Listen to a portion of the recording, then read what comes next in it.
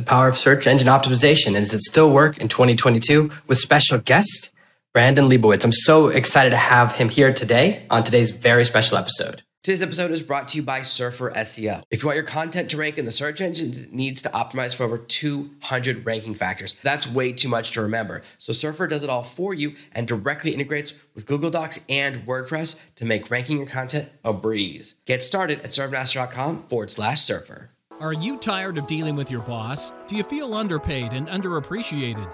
If you want to make it online, fire your boss and start living your retirement dreams now, then you've come to the right place. Welcome to Serve No Master Podcast, where you'll learn how to open new revenue streams and make money while you sleep. Presented live from a tropical island in the South Pacific by best-selling author Jonathan Green. Now, here's your host. So Brandon's an expert, built his own SEO agency and kind of helps other people grow their businesses. He's going to teach us all about that today. And really, of course, also kind of starting your own business. So I'd love to hear, Brandon, how your journey started. Where did it all begin? It all started after I graduated from college, got my degree in business marketing, and the first job I got out of school was helping a company out with their digital marketing, which I didn't really know much about it back then. They said, don't worry, we don't know too much about it either. We're going to learn alongside with you and take you to classes and workshops and seminars. And after doing that for a couple months, just realized everyone's going to have a website. And this is back in 2007. I thought everyone's going to have a website in the future. There's a lot of different ways to get traffic. I was helping out with like their SEO, doing social media marketing, helping out with paid ads, doing email marketing, and just really focused on SEO because that's the way to get free traffic. And I thought, why spend money on paid ads when you can get it up there for free? So over the years, worked at different advertising agencies, and while I was working full time, I'd always pick up freelance clients here and there and built it up to where I was able to quit my job and focus solely on my company. That's one of my favorite moments is the from 0 to 1 clients. That's really the critical moment where you kind of go, oh, I can do this. I can actually get paid to do this stuff completely on my own. How did you get that first client? Where did they come from? What was that moment like? I think that one probably came from posting on Craigslist, possibly, because I didn't really know how to build websites. So I posted on Craigslist, and I think one of the first clients was we bartered, where they built me a website and I did their SEO. So they built me a website, showed me how to build one using Dreamweaver, like custom coding it. I didn't really understand coding, so I learned like basic HTML, but that was a good feeling, especially getting a website. Then it made me feel more official, and then I was able to start doing SEO on the website, which still takes about 6 months to take effect. So in the meantime, I was calling up companies, going door to door, and just trying to, anyway, get the word out there that I offer SEO. It's really cool. I got my first clients from Craigslist as well. I think a lot of people really underestimate sites like that. When I thought about Craigslist, I go, everyone here is looking to buy something. It's not a research platform. No one goes to Craigslist to learn about SEO or to learn about stuff. They go there to hire someone or to post a job. So that's really cool that kind of you had that grind mentality or that do whatever it takes. A lot of people really struggle with that moment of they want it to just happen. You know, people talk to me. Now I do mostly ghostwriting as my main service. And they say, Jonathan, how do you get clients? I tell everyone. I just tell everyone I meet that I'm a really good ghostwriter. And it's so many people, they say, oh, well, I haven't told anyone yet. Because there's this fear, I think, like that fear that like, oh, what if I don't succeed? So they don't tell anyone. And I think it's a self-fulfilling prophecy, isn't it? Where if you don't tell anyone that you're doing SEO, how's anyone going to find out and hire you? Yeah, pretty much. You got to spread the word. It's just like building a website. You can build a website and you can spend millions of dollars on it. But if you don't do any marketing, no one's really going to find it. So you got to be able to do both sides of things. Yeah, when I first started out, I had this one friend of my dad's, right? You always get like a friend of a friend who hears what you do. And they had the most beautiful website I'd ever seen. It's a beautiful website for their musical store, entirely built in Flash, which means Google couldn't read it. And I was like, wow, this is such a tragedy because they spent a huge amount of money, so beautifully designed. All these really cool musical elements would happen and things would integrate, but they weren't getting any traffic and they never would because Google couldn't read Flash. Because remember those days, everything was like encoded in like a secret language. So no one would know how your website was built. And it is that where some people make these really big mistakes, especially small businesses. They invest a lot of money in a website or technology they don't quite understand. and they don't realize there's a second component to it. Like building a website isn't enough. People have to find it. What's that kind of like when you're kind of dealing with clients and they've maybe overinvested in the wrong direction? You know, my very first client, she'd spent thousands of dollars that she couldn't afford on a website, wasn't getting any phone calls. And when she hired me, I go, yeah, your website doesn't have your phone number on it. That's why. And she was one of those businesses where you drive around with your phone number on your car. And it's these tiny mistakes that can devastate a small business. So what are some of the kind of the ways when you approach a business that you can just help them right out the gate? Yeah, there's so many little things. Like I see e-commerce websites that aren't getting sales. They're like, what's going on? And then we check their shopping cart. You're not able to check out. So got to test that website, make sure everything works, because unfortunately you never know, or like contact forms, stuff like that, email addresses. But for SEO, something that usually most people are lacking, or an easy quick fix, is just adding more text to every page on your website. Google really feeds off content. Images and videos are tricky for them to read, just like Flash. Not the easiest for them to understand. So the more text that you have on every single page, the easier it is for the search engines to read, understand, and know what keywords or know what this page is about. So I always tell people just try to add about 400 words is like the average, but just depends on the page, the product, the service that you're offering, how much text needs to be there. But the more content you can put there, the better off the search engines are going to be at reading and understanding that. A lot of people don't know how to edit content on their website, which I find like they had someone, usually a relative or a nephew or a niece or someone young, build a website. And sometimes they don't even know the login or the password. How can people kind of bridge that gap? I think people are really afraid of breaking their website. Now, I've done that. Maybe you have this experience too, where I'm like, I'm going to figure out how to do htaccess. I'm going to figure out how to do php.ini, like these really core files. And I've made my entire website crash. So I've had that moment where you get that red screen of this website is super broken forever, for eternity. And then I fixed it because I had a backup of the original file before I messed with it. But I think people are afraid that's going to happen if they dive in, because a lot of people, especially 40 plus, you know, I'm 41, so it's my generation, is like, oh gosh, what if I don't understand technology? I don't understand the young kids. What if I break it? How can people kind of start to think about it's okay if you break it, and because then you'll learn how to fix it. And that little bit more control means you can grow your business a little bit faster.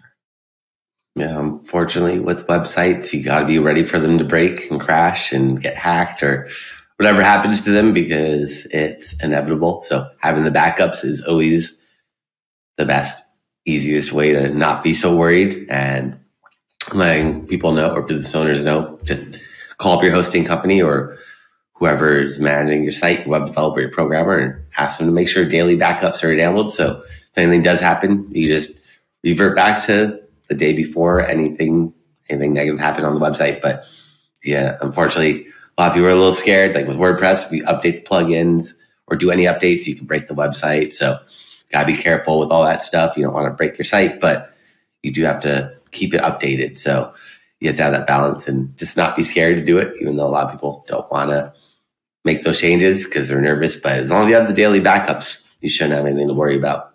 Yeah. When I started out, nobody was backing up their website. Like you'd back up your website maybe once a month, and there's nothing like losing an entire month's worth of work. And, you know, now most good hosts, at least, they're doing the daily backups, which is so important because something's going to happen. You don't want to lose more than a day of work. When you were kind of going through that process of, I'm going to switch from working in-house to having my own agency and kind of having a larger number of clients, what was that moment of transition like when you realized, you know what, I'm going to step out of the security of having like a full-time income and instead have multiple clients and have like more freedom, but also more risk? No, it took a while, and I didn't just jump right into it. I built it up over the years where I made sure that I was making the same amount, if not more, that I'm making at the advertising agency for a couple of years. So I did just all of a sudden just take that leap and just jump off, because I wasn't really sure what I wanted to do. I was happy to work full time and pick up a few freelance clients here or there. But after I started really building it up and getting more business than I was making at my current job, I was debating, all right, should I leave? But I was like, let me just make sure that I have that stability, because I want to leave and then something happens and then I lose a bunch of clients, which unfortunately did happen when I left a few years after, pandemic hit, lost a bunch of clients because I had a lot of local businesses that were doing SEO that had to shut down completely. So that made me realize don't focus on one specific type of industry or type of business. Try to diversify because you never know what's going to happen. But luckily, I was able to manage through and survive and had enough clients to back it up. But if I only had a few clients, that would have been a lot tougher. So making sure that you have that stability is really helpful. Otherwise, you are taking that big kind of leap of faith, hoping that's going to work, which you never know what's going to happen. But I took more of the safer, slower route. It just depends on how risk averse you are. Yeah, that's really interesting. A lot of the people that I interview and talk to on the show are much more risky. They're like, let's dive in. They take a really risky decision with like just a little bit of proof. They go, oh, I got my first client. I'm quitting my job. I'm going all in. And the one advantage, and I think you kind of mentioned, is that when you have multiple clients, you're not going to lose them all at once. You might lose a few or a bunch, but at least your income doesn't go to zero, like all these people who lost their jobs when something happens. And there is this belief in job security, but I'm a big believer in income diversity instead. Whereas like if I have 10 clients, each pay me $100 a month, it's better than one client pay me $1,000, because if I lose that one client, that is rough. And it is having like that little bit of a spread out. When I started out, the whole idea was you start an SEO agency, you'd only specialize in one type of client. And I had a friend who only did flooding repair. He only worked in the flood repair niche. And another friend who only worked in SEO for tombstone companies. And the danger, which is interesting, no one thinks of it now, is that, well, what if that particular industry has a problem? So I think that it is interesting to see how mindsets develop, and having lots of clients in different regions who have different types of needs means that if one industry gets hurt, your own business can keep thriving. Because it is interesting to see how a lot of businesses have had to change over the last 2 years. So kind of going forward, what's your plan for like growing your business, and what do you kind of see as the future of how SEO grows, as every single company is now doing SEO? Everyone's doing on-page SEO. Everyone's doing AI writing SEO. And I know there's a big Google update coming out, which is all about trying to push down the AI writing. So it's more natural human writing. But how do you think the future is kind of going to pan out? Yeah, it's going to be definitely interesting to see what happens in the future. But I mean, there's always been these article spinners, which are kind of similar to the AI, where you put an article in there and they'll find synonyms and try to replace words so it looks original. It's hard to read it doesn't read properly. That was back in like 2007, 2008. They had these tools. So AI has just gotten a lot more advanced, where now you read these articles, you can't tell the difference. Back in 2007, you could see it was just gibberish. It didn't make sense, but it would pass the test where it looked like original content, because to Google, when you write content, it needs to be original. If it's been copied from another page or another website, it becomes duplicate content, and Google doesn't like that. So AI content is an interesting one. I'm not sure how they're going to be able to differentiate what's real, what's not, because some of that content, you can't really tell the difference. But it will be interesting to see what happens with the future. Everything does seem to be shifting towards mobile, since everyone has mobile devices, making sure your website looks good on mobile, loads quickly. Maybe you trim down your website so it's not the full desktop version, but more just of what needs to be there, because on mobile, your screen is much smaller. Also, video seems to be really, really popular lately. Everything seems to be shifting towards visual content. Attention spans are really short nowadays, so video is an easy way to keep people engaged and keep people wanting to watch, and instead of reading your content, just watching it. So I think those two things are going to really take off, but it's kind of tough to predict what's going to happen in the future because everything is so dynamic and changes so quickly. But for the most part, I think those trends are probably going to be what's going on. Yeah, I think that you're right about mobile, and you're right about kind of people being able to move around. A lot of people last year, with the advent of Clubhouse, with all the virtual reality stuff, those things only work if you can't leave your house. Like, I think that you're more right. Maybe augmented reality will happen where people can do stuff outdoors. But a lot of people are thinking, oh, I need to build real estate in the metaverse. I need to build a virtual reality website, or I need to have like presences on these platforms that don't seem to be working, right? Like my entire life, like they've been trying to make virtual reality work. When I was 14 or 15, outside of the laser tag arena, they had like a virtual reality thing you could play. and they keep trying to make it work. Remember, everyone had a 3D TV for like 1 year. Now nothing comes out in 3D anymore. If you have one of those TVs, you can't watch anything. So sometimes we go down these technology paths that turn out to be cul-de-sacs. And I think that's why a lot of companies are gun shy. That's why so many companies waited like 3 years to build a website, and they build their mobile presence too late, and they join TikTok like 5 years too late, because they're wondering, I don't want to invest in technology that's a dead end. So as someone who's delivering services and kind of maybe starting out, if you were starting out now, what would you focus on? If you were going to kind of build now, would you go straight to SEO, or would you kind of look at some of the other things that have kind of grown or come around in the last 15 years? I would still maybe do or lean more towards the SEO, just because it's a way to get free traffic. Social media is good, but most social media is now pay-to-play platforms where you're not getting much reach or engagement or visibility without spending money on ads on these social media sites. So that one, it works. It's just you have to pay to get that visibility. And the paid ads on like Google, they all work. It's just once you stop spending money on ads, you disappear. So the long-term strategy for SEO is get ranking and continuously get that traffic. So I'd still probably stick with SEO, but ever since I started doing SEO, people have told me SEO is dead. This is back in 2007. So people still think SEO is dying off, which it might, but as long as there's search engines, there's going to be SEO. So it might change in the future. Like if we're all plugged into the metaverse or something, it might not be Google, but you're going to still be searching probably something. So there's ways to tweak and get you ranked. Just like on Amazon, there's all algorithms for that. Can rank you higher on Amazon, can rank you higher on Yelp. It doesn't necessarily need to be Google. So whatever pops up in the future, there should be an algorithm behind it. For the time being, who knows what's going to happen in the future if there's some other way to do it. But as long as there are algorithms, there's ways to kind of get yourself more visibility and optimize yourself to rank a little bit higher on them. Yeah, I remember searching on Alta Vista or the AOL search engine or the Yahoo search engine or the Excite search engines. And even though, now Google's the dominant player, there are other platforms and search engines that are coming out. They're doing different things that are very interesting. So you're right, it may be a shift, but I guess the idea of creating good content, optimizing your content is here to stay. So how can people find you online, spend more time with you, and see some of the other cool things you're doing in the world of search engine optimization? So for anyone that wants to learn more, I create a special gift on my website. They go to SEOoptimizers.com. That's SEOoptimizers.com/gift.